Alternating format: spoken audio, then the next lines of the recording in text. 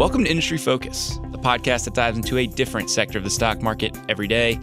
It's Friday, March 29th, and we're pinning another company to our 2019 IPO board.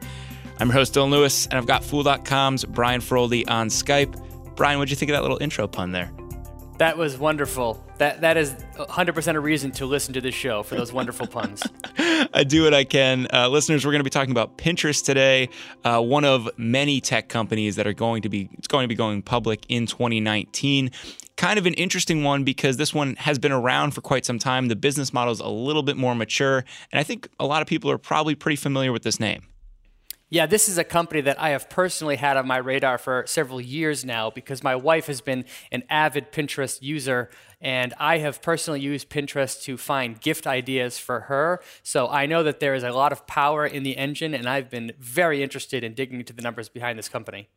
For the uninitiated, I think Pinterest could maybe best be described as a combination of a Facebook, Instagram, and Etsy type. If you look for the Venn diagram between all of those social media platforms, that's kind of where you find Pinterest. It's a lot of makers, DIYers, people that are looking for some inspiration through a visual medium. Yeah, it's kind of They actually say that they're kind of like a visual search engine. People come there looking for ideas that they can't necessarily put into words, but they know it when they see it. So when you see a picture of something, it could spark inspiration. And a lot of their pinners go there to generate ideas.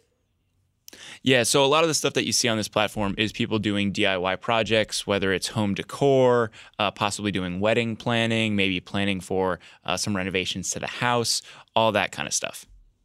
Yeah, and this is a huge platform. So Pinterest has 250 million active pinners, which they call users. And to give you some context behind that, about 82 million of those are in the US, and about 184 of them are international. So this is actually a far more international company than I assumed from the get-go. We see a slightly different number with their user metrics too. We're very used to the monthly active and daily active when it comes to social media companies. We get a weekly active number from Pinterest. Yeah, which sort of makes sense because if you're going there for inspiration, perhaps you don't need to go there every day to message friends or keep in contact. So I do think that makes some sense, but it is an interesting note. Some other big metrics, just to give you a sense of how activity looks on this platform: about 2 billion monthly searches on the site, 4+ billion boards, which is where people aggregate ideas and clips from all these different things that they are seeing on the platform. And this is a platform that heavily slants female. Yes, about 2/3 of users are female, which I would actually assume that would be even higher slant female. But I did see that the number of males using Pinterest has been growing like crazy over the last couple of years. It's actually their fastest growing segment. And some more metrics to put around that. About 80% of moms are on Pinterest, and about half of millennials use the site. And those are U.S. metrics, right? I think 80% of mothers in the United States, 50% of millennials in the United States. That's correct. And one other thing that I when I was reading through really jumped out to me is that 91% of Pinterest users say that the site is filled with positivity. Now, when I compare that to, say, Facebook or Twitter or Snapchat, that's something that I think separates this company. It is a little different. Yeah, I think you don't run into quite the same toxic elements that you might find on some other social media platforms when you're on Pinterest. Yeah, that's definitely something that I think is very powerful about this platforms. And another number that also jumped out to me was that 85% of users say that they go to Pinterest to start a new project. So that's a huge number of people that go to the site and then take some sort of action in their life. So that could be a very valuable aspect to this platform. Especially because they are looking to monetize via ads. That's where most of their money's coming right now, and that seems to be the path for them long term. The pitch to advertisers is you have people coming onto this platform looking for ideas, whether it's because they are planning an event, they're looking to do a major overhaul to what their garage looks like, maybe they just want to have a fun project for the weekend. Very often those types of things come with having to buy supplies or having to buy products to fill something out. So I think the leap for advertisers isn't a very far one. Yeah, and there's a quote in the S1 that I think is worth highlighting here. So they say the majority of pins saved on our service are from businesses. Ads do not compete with the content pinners want to see. They are the native content. So that is something that, for me as the investor, makes me really excited because people are going to this site because they want to see ads from businesses. And right now, we're starting to get a sense of what that ad business might look like. I know that they are not super mature in the ad business, but they are certainly further along than some of the other companies that we've seen come public recently, thinking specifically of Snap there. You go to the most recent quarter and their financials, 60% growth in 2018, hitting $750 million in revenue. Almost all of that's coming from the United States. Almost all of that is ads. Yeah, that is their primary method of monetization right now. They are an ad-based platform. So even though their platform does entice many people to take action and buy things, they have chosen thus far to only fund their site with ads. And like you said, $750 million in total revenue, 60% growth last year. Those are pretty exciting numbers. And 95% of that total is coming from the U.S. So although the majority of users are based outside of the U.S., right now this is a U.S.-centric revenue story.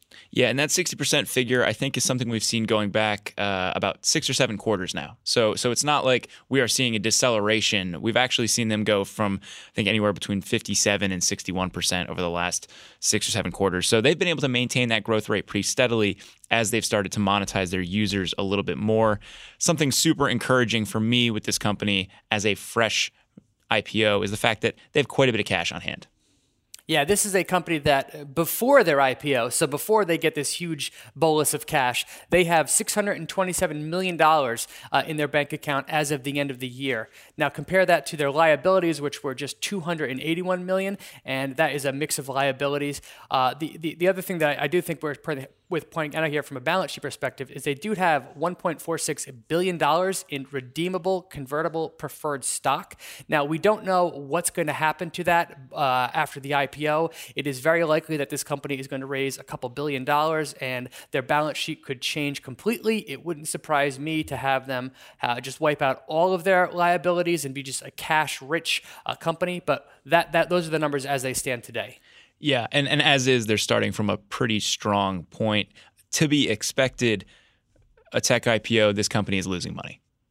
So they did lose $63 million in 2018. That was down by about half from the year before. But the thing that really excited me was this company was actually profitable in the fourth quarter. Now, it is worth pointing out that this is a seasonal business from a revenue and use perspective, which makes sense. People are going to be buying stuff from a platform or getting ideas mostly around the holidays. So the fourth quarter is one of their bigger quarters. But still, the fact that they were able to post a profit for the first time, that's got to be encouraging. And a big reason for that is the fact that they're enjoying expanding gross margins. You look over the last couple of years, 62% gross margins in 2017, 68% in all of 2018. You go to Q4 where they started to post that profit, 75%. That's super encouraging. Yeah, expanding profit margins, a gross margin is something that just gets me really excited when I see a business. When a company is scaling its revenue and you see that its margins are growing at the same time, that can lead to outsized growth on the bottom line eventually. One thing that I think is worth digging into on the cost side is their cost of revenue. And so this is essentially the costs associated with delivering the core content on the platform. For a company like this is going to be their IT infrastructure. And Pinterest takes a pretty similar approach to Snap. So they use a third-party cloud provider to handle things for them rather than own and operate all of their own IT infrastructure. And on this show, we have criticized Snap for doing that because rather than have the fixed cost that leads to leverage, you have a variable cost that moves with usage. I think because Pinterest's ad business is a little bit more mature than Snap's was when it went public, it isn't as much of a problem, but you're going to have a variable cost. And I think cost of revenue is about 30% of sales. Almost all of that is related to hosting costs. So I think that's something that investors just need to keep in mind with this company. Yeah, definitely. The fact that they have decided to outsource the hosting of their site to, in this case, Amazon Web Services, is the company that's powering the Pinterest. That is a decision that they made, and perhaps after they get a big thing of money, they could think about in the future going with their own model where they build their own data centers to benefit from that leverage. But that you're absolutely right that is something that is worth pointing out. All right, with financials out of the way, why don't we talk about some of the more soft elements of the business? And I'm thinking specifically here about the moat, Brian. What do you see when you look at it? Yeah, I mean, moat is super important when you're thinking about any investment. So, to my eyes, this company does have somewhat of a moat. Right now, just their sheer amount of users that they have a huge collection of data, a huge collection of pins and information about what their users like, what their users want to see. And there is a social component to this. You can go on and you can check out your friends' boards. You can see what kind of things that they like. You can have people follow you. So those things do create somewhat of a network effect where the more users you have, the more pins you have, the more boards you have, and that does create somewhat of a flywheel that you could argue insulates them from competition. Yeah, I think it's a little bit weaker than we'll see network effects from some of the other platforms. I think Facebook and Instagram probably have the strongest network effects in the social media space.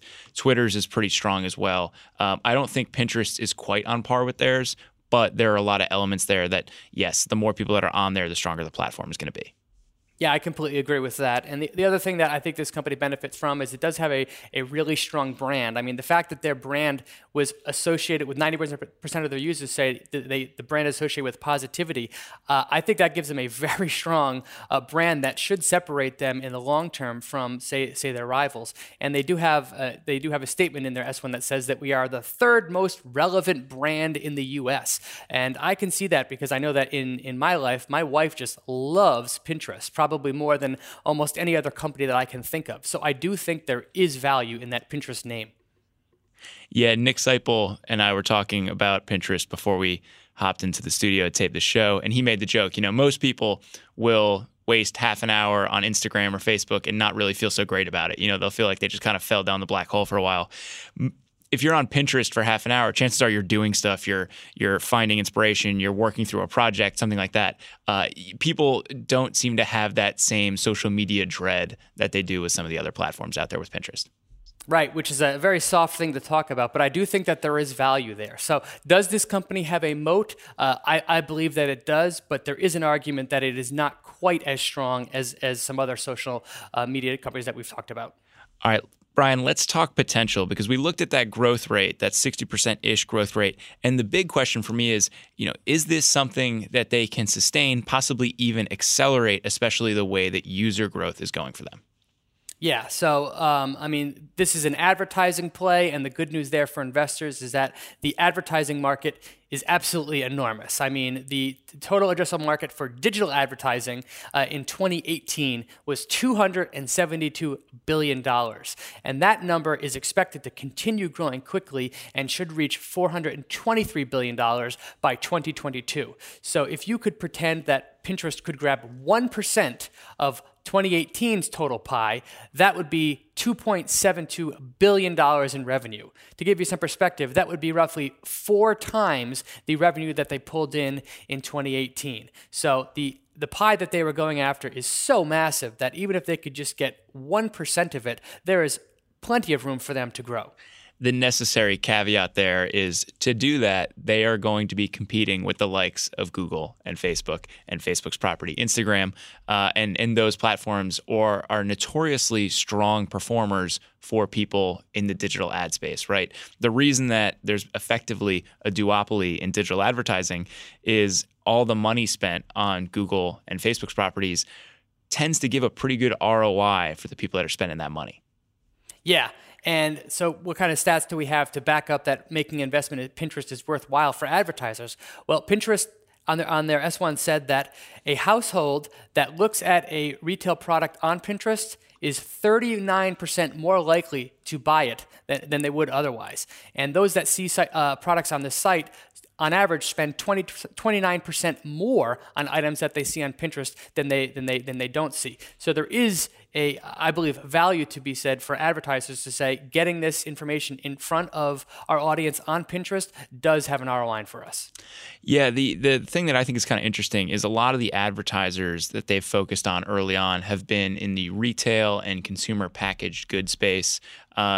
Those often are brands with pretty big ad budgets. So, yes. It might be that they're able to help reach people that are tending to do more brand advertising and might be able to do a little bit more performance advertising on their platform rather than some of the other social media ones out there. Yeah, and Pinterest has said that they do want to eventually expand into other verticals, other sectors of the market to get advertising dollars. So it's important to realize that they are still very early in the monetization stage, and to put some numbers around that. So a key metric for any of these companies that we talk about is average revenue per user. So that's when you take your total revenue and divide it by the number of users that you have. So in the fourth quarter, they made about $3.16 in the US from their average user. And the number in international was about 9 cents, 9 cents for all of their users. So to put some context around those numbers, last quarter, Facebook did $34 in revenue per user in the US and $7.37 worldwide. So when you compare those two, there is tremendous room for expansion on Pinterest's side. Yeah, and I think a lot of that is going to be coming from the international markets. My pause here with this company is the U.S. is a very mature market for them. You look and user growth is up single digits year over year. They've been hovering around that 80 million number for quite some time. So really the serious growth is going to be coming from increasing ad impressions and increasing ad prices in the United States. Outside of the United States, they have about 2/3 of their users. Right now, they're not monetizing them too much. They've been focusing most of those efforts in the U.S., but that user base is growing 30% year over year. So there's definitely something there. They're just going to have to harness it.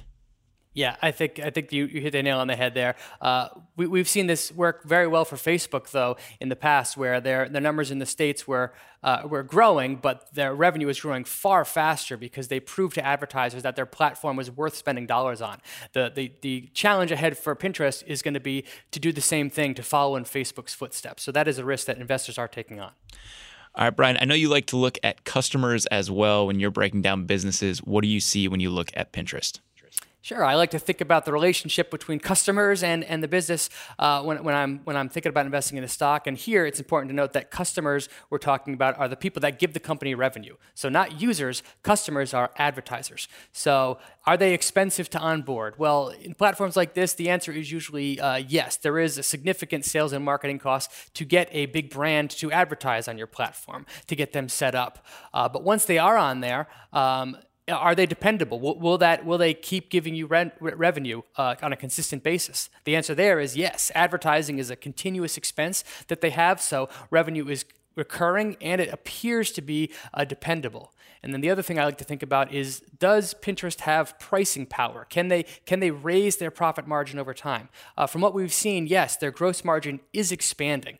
So there is an argument to be made that this is a company with recurring revenue and with pricing power. So that is something that very much excites me. Yeah, this isn't recurring revenue in the way that a software as a service company would have recurring revenue. The performance needs to be there on the ad side to have those advertisers continue spending money. By a lot of indications, though, the performance seems to be there. Yeah, I totally agree with you. Brian, what do you think of management and the company culture? I know this is one of the big things you like to hone in on too, and I think we couldn't have a conversation about an S1 or an upcoming IPO without talking about the CEO and the leadership at a business. Yeah, so we like to see that the people that founded the company are still running the show. That is the case with Pinterest. So the two co-founders are Ben Silbermann and Evan Sharp. Ben Silbermann is the company's CEO, and Evan Sharp is the company's chief creative officer. So these guys are still very much on the board. They do hold a significant amount of Class B stock, which gives them super voting power, as we've seen with many other companies. So we don't know exactly what their ownership percentage is going to be until after they go public and those numbers get released. But I think it's fair to say that they're going to have a sizable amount of their net worth tied up in this business. And then from a employee perspective, I checked them out on Glassdoor, and they get 4.2 stars out of 5, and 90% of employees approve of Ben Silbermann.